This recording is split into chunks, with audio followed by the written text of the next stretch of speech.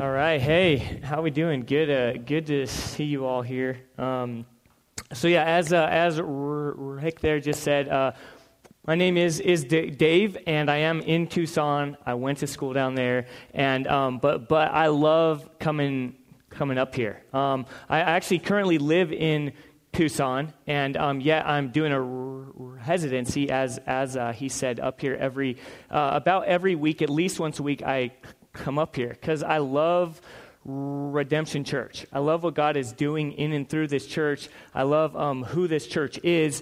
In fact, this morning I was so excited. I just woke up from Tucson and just ran up here. I just told my wife, I'll see you up there. I can't wait. But no, I have a speech impediment, so I just want to introduce that, or just kind of let you know, so it's not the microphone going in and out or anything like that. And it definitely has nothing to do with being afraid of being in Tempe or any kind of little cartoon devil. Doesn't scare me. So that's nothing. That isn't it at all. But I'm not gonna stand up here and hate on ASU. I'm not gonna do any of that.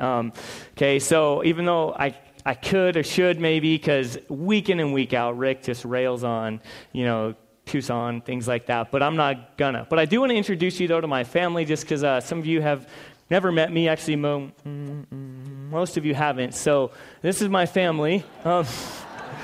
What? That's just how we dress. We just wear red and blue and big A's every day, every single day. No. But actually, that's my wife and I have been, we actually just celebrated our 11th anniversary. So we did meet. Yeah, thank you.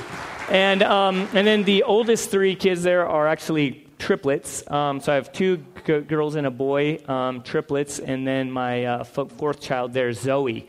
And actually, they were going to all three, the older ones were going to all come in here, but two of them decided not to. I don't know how to take that, but now I know who gets everything I own, is the one that did come in here. But actually, yeah, if you could go ahead and take that down. I don't want anyone tempted to heckle my family and have to charge off the stage or anything like that. So, but guys, honestly, though, again, because I'm new here, and even to kind of introduce the text that we're going to be in, I just want to share with you first my heart in coming before God's word, my heart in coming before you and sharing God's word, kind of how I come, and specifically this scripture we'll be looking at in Romans 3 here in a few minutes is all about Jesus. And so that's where this passage in 1 Corinthians chapter 2 just explains really that it's all about Jesus. It says, "And I, brothers, when I came to you,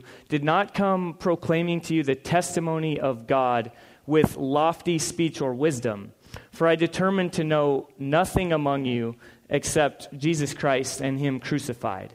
And I was with you in weakness and in fear and in much trembling. And my message and my speech were not with persuasive words of wisdom, but in demonstration of the Spirit and of power, so that your faith would not rest in the wisdom of men, but in the power of God." And so that's really how I'm coming this morning. And then specifically to this text in Romans chapter 3 is all about the importance, the centrality of Jesus. In fact, one guy said that Romans chapter 3, verses 21 through 24 is the center of the heart of the letter to the Romans.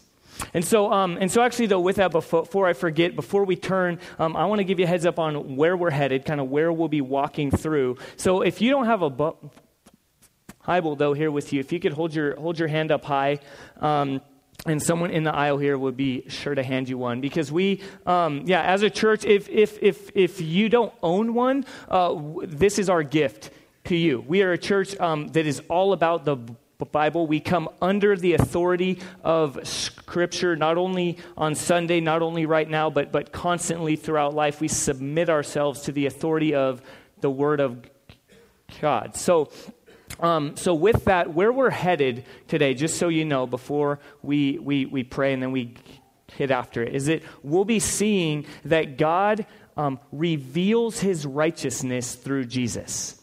And specifically, Jesus intervenes to justify. Jesus intervenes to redeem. And then ultimately, Jesus intervenes to restore the righteous image of God. And so that's where we'll be in a minute. With that, let's pray and we'll get after it. Father, we do thank you. Thank you for this time. Thank you that we get to come under your word. You say elsewhere in Scripture, the grass withers and the flower fades, but the word of our God endures forever. We acknowledge that truth, and we come humbly before you, asking you, even Holy Spirit, please open our eyes, our ears, our hearts, engage our minds to see the truth that is in your Son, Jesus. And it is in his perfect name that we pray. Okay, so if you will, go with me to Romans chapter 3 in verse 21. If you have one of the Bibles that we handed out here, it's, I believe, in page 611. It begins, "But now the righteousness of God has been manifested apart from the law, although the law and the prophets bear witness to it, the righteousness of God through faith in Jesus for all who believe." Okay, so it begins with the words, "but now." Any time that you see those words, "but now," or any adverb like "therefore" or "in as much as" or anything like that, you need to consider what came before it, right? Like if you're in a conversation and you kind of zone out and then someone says "therefore," like you're thinking, "Oh man, what did they just say before that?" Like I need to know what came before that in order to understand this. Well, the same is true whenever we read Scripture. And so it says, "But now the righteousness of God has been manifested apart from the law." Well, what came before that? In verse 20, we see the sermon last week ended with this passage, "For by works of the law, no human being will be justified in his sight, since through the law comes knowledge of sin." So, apart from the law, God's righteousness cannot be seen, cannot be understood, cannot be revealed. And that's what we've seen. We saw that last week and for the last 2+ months.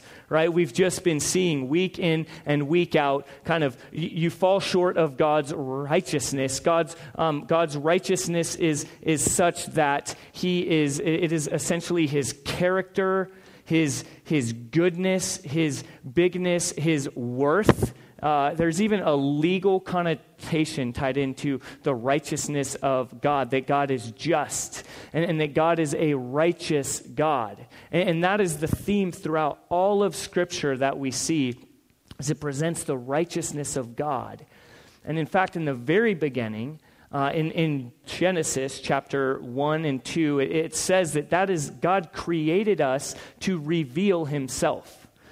It says that God spoke, as we heard earlier, he said, "Let us make man in our image." That God had a purpose that we would reflect him. That who we are, how we interact with one another, how we care for his creation, how we relate with the world around us, who we are, how we live, would be a reflection of God. And specifically, God's righteousness is a really important component of that. In fact, in the Old Testament, it shows up over 500 times, the word righteousness. And in the New Testament, over 200 times, this idea of righteousness. So it's a really important idea. And again, God created us with a keen awareness of righteousness. It's the idea of a resume, right? Like if you're applying for a job, if you've ever applied for a job, you give a resume that kind of reflects who you are. It kind of displays your character. It displays your worth, in a sense, for that job. Or in school, you have a transcript. I don't know about up here. Yeah, I think they have transcripts. But you have a transcript, though, and it represents who you are as a student, right? Like kind of why you deserve to go to school, to grad school. And now I just want to acknowledge, some of you in here might be thinking, well, I don't know that I even believe in God. I don't necessarily really even think about God's righteousness, so that's not really a part of my life. But I submit to you that it is still ingrained in you and me. That we all, because we are created in God's image, have a keen awareness of our worth, of our life, of how we represent ourselves. It all ties back into the idea of being created in God's image. And in fact, one author, his name's Tim Chester, explained the importance of being human and how that is in God's image. And so, I don't know if you're like, that says Romans. Well, anyway, what he said, Tim Chester said, it's actually one of those images, if you stare at it long enough, it'll come out at you. See, it worked. Okay, Tim Chester said, you have heard the phrase, I'm only human. Well, there is nothing only about being human. We are truly human as we reflect God's glory. Okay, so to be human is to reflect God's glory. That's how he designed you and me, and we have that. We are keenly aware of that. It's ingrained in us. Yet, the Bible says we have sinned. Okay, we see here in the scripture that we're looking at even today, for all have sinned and fall short of the glory of God. Essentially, sin, though God created us with intent and intimacy to know him and to reflect him, we essentially said, no thanks, God. I want to establish my own image. I want to establish my own identity apart from you. I want to figure out relationship and life and purpose apart from you. And we essentially turned our backs on God. Individually, we have all done this, and this is now defined who we are. And corporately, throughout the world, you see the effect of this. And God could have said, all right, go ahead. But God promised that a day would come when he would restore what has been broken, where he would enter in and once again reveal his righteousness. And he promised this throughout the entire scriptures. In fact, again, right here, as we saw in verse 21, although the law and the prophets bear witness to it, the law and the prophets is the entire Old Testament. The Bible has been pointing to our sinfulness, right? For the last couple months, you've seen that. You've seen the effects of walking away from God. We've seen the ramifications of kind of turning away from him. And the law and the prophets have pointed to our inability to relate with God in his righteousness or to live out the reflection of his righteousness. And the law and the prophets have also pointed us to Jesus. In fact, the very beginning of this entire book of Romans in chapter 1, verse 16, Paul says, I am not ashamed of the gospel, for it is the power of God for salvation to everyone who believes. And then in verse 17 he says, for in it the righteousness of God is revealed from faith for faith. So Paul kind of sets up, hey, this is where I'm going. The gospel reveals the righteousness of God, and then he kind of pushes the pause button or explains, but you can't get that until you get the bad news. And so we took 2 months to really make sure we get the bad news. And again, we saw that ending in verse 20. Apart from the law, apart from God, there is no way to interact with and relate with God in his righteousness. But through Jesus, God has revealed his righteousness. And now specifically, moving on, we see that he has done this by Jesus intervening to justify. So if you will, pick up with me in verse 23. For all have sinned and fall short of the glory of God and are justified by his grace as a gift through the redemption that is in Christ Jesus. All have sinned and fall short of the glory of God and are justified. Okay, just so you know, we're going to camp out for a bit on this idea, on this term of justification. Because one guy, actually Martin Luther, who was around in the 1500s, he's referred to as a church father. He said, the church will stand or fall upon the doctrine of justification. So this is a really important idea for us to understand justification. And in this passage, words like justification and faith and grace surface, and we can either skim over them or kind of assume we know, but we're going to camp out for a minute to understand. Well, justification is directly linked to the righteousness of God. A justification is the fact that God is just. He is good, He is big, He is righteous, He is holy, He is love, and God is just. And as I said earlier, He created us in His image to reflect Him, and yet we have committed an offense.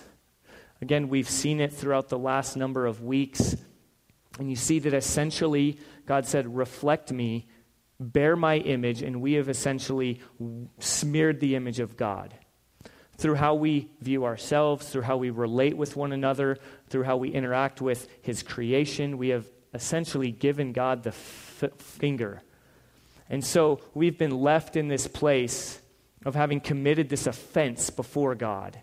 Again, there's a legal connotation of standing before God in His righteousness and falling unbelievably short. No hope left without anything. And God, in His justness, has poured out His wrath, not letting the offense go unpunished, but He poured it out on Himself. He sent His Son, Jesus, who lived a perfect life, so He didn't have to give an account for Himself. He lived a perfect life, and then on the cross, He endured the wrath of God that you and I deserve. By smearing the image of God, Jesus has paid the penalty. In fact, I'm going to just turn there quickly in 2 Corinthians chapter 5, verse 21. It spells this out so well. For our sake, He, meaning God, made Him to be sin who knew no sin, so that in Him we might become the righteousness of God. So God, in His justice, has poured out His wrath, and He has forgiven those who have offended Him through the person and work of Jesus. But let me ask you, is that the whole story of justification? Is that your understanding? God, you forgive me. Thank you for forgiving me. Because forgiveness is a huge element of justification, but it's that and more. It's not less than forgiveness. God forgives you because of the person and work of Jesus, but justification is much more than simply being forgiven. It is actually the bestowal, the giving of a status. You have offended God, and He has said, okay, I will divert my wrath from you and pour it out on my Son. And just for a second, I'm going to dip down into next week's sermon in verse 25. There's a word propitiation that is there. And it's directly connected to justification. And it is this: God saying, I spare you from my wrath, I pour it out on my Son, and I now give you the status that He deserves, forgiven, restored, accepted, renewed.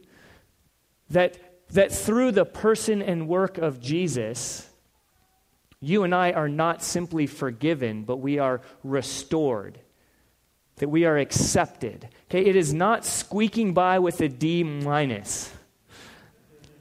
Yeah, I know some of you are like, D stands for diploma, right? Like, what? Is there anything better than a D? There is. But honestly, this is going from failing miserably, not even a D, failing miserably to valedictorian through the person and work of Jesus. Okay, it is. Some have even called it the great exchange. That God exchanged our unrighteousness for the righteousness of Christ. That you don't simply skirt by. And then you see that this happens through faith. Okay, that word is there, faith. And then again it says belief. And essentially this is talking about belief and faith is trust. It is transferring or even restoring trust away from self onto Christ. we have said, God, I don't trust you. I want to go my own way. But now through seeing God, through seeing what he has displayed in the person and work of Jesus, we put our faith into Jesus. I cannot do it on my own, but he has done what I cannot do. And it is all through grace. Okay, that word grace, is grace simply something we say before we eat? Is grace someone's name? Sorry to quote Bono for some of you who know you too. There's a song. But grace is much more. Grace is unmerited, undeserved favor from God. This is essential that we understand that justification, that being justified, that Jesus intervening for you and for me is not and cannot be earned in any way. Grace is both not getting what you do deserve and getting what you do not deserve. And just to help us kind of sum this up, this justification, it is by grace alone, through faith alone, in Jesus Christ alone. That same guy I talked about earlier, Martin Luther, actually in Latin, which I just think is cool. It's sola gratia, sola fide, sola Christo. And I say that, and I know this isn't the 5 o'clock or the 7 o'clock sermon, but if you're thinking about getting inked up, getting a tattoo, and you're like, I don't know what I should get, if you're thinking about getting that little silly cartoon I talked about earlier, this might be a better option. Okay, sola gratia, sola fide, sola Christo. It's cool. I don't know.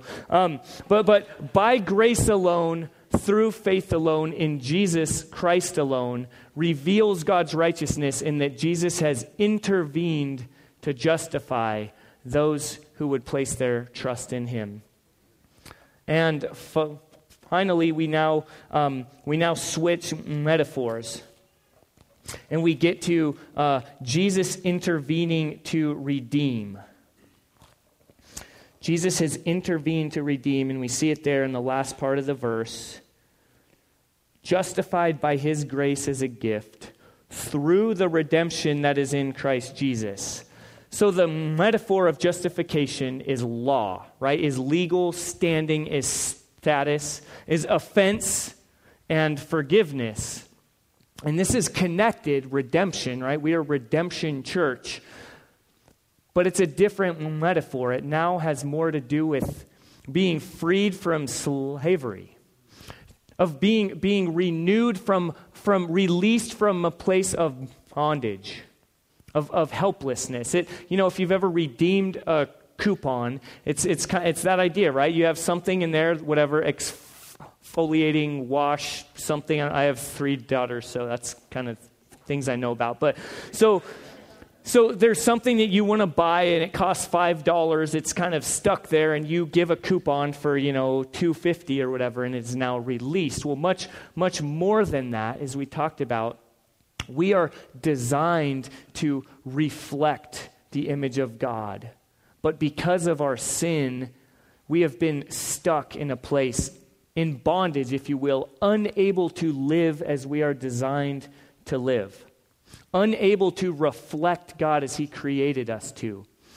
And just for a second, I have to hammer home, because we have heard throughout, this does not mean that apart from Jesus, if you're not a Christian, that you're completely bad and there's no good, there's no way to reflect him in any way. No, if you are a human being, you are created in God's image. So you reflect him in some manner. But it is as if we are a mirror, and because of sin, we have been broken. Though we still reflect God in his greatness, it is referred to as the imago Dei, the image of God. It has been broken. But through the perfect life, the replacing death, and the victorious resurrection of Jesus, the mirror has been restored. So that now Jesus has intervened to redeem. And ultimately, Jesus has intervened to restore the righteous image of God. Through those who place their trust in him, who have a relationship with him, we are now free to live in intimacy with God, in renewed relationship with one another, and in restored purpose. So, now we're left as we close with the question, now what? Kind of so what? Okay, I've heard these things. What do I do? What do I do with them? And first, I want to ask you, how do you respond? Okay, consider, okay, I've heard these things. Now, how do I respond to that? Well, if you're here and you're not a Christian, if you've said, I'm not a Christian, I don't believe some of these things, some things don't line up for me, or potentially you've felt like you had to present yourself as a Christian, but internally these questions of what it all means have continued to turn. Okay, I don't want to force your hand or manipulate anything, but what I want to ask you is this. Has the intervention of God historically been a negative for you?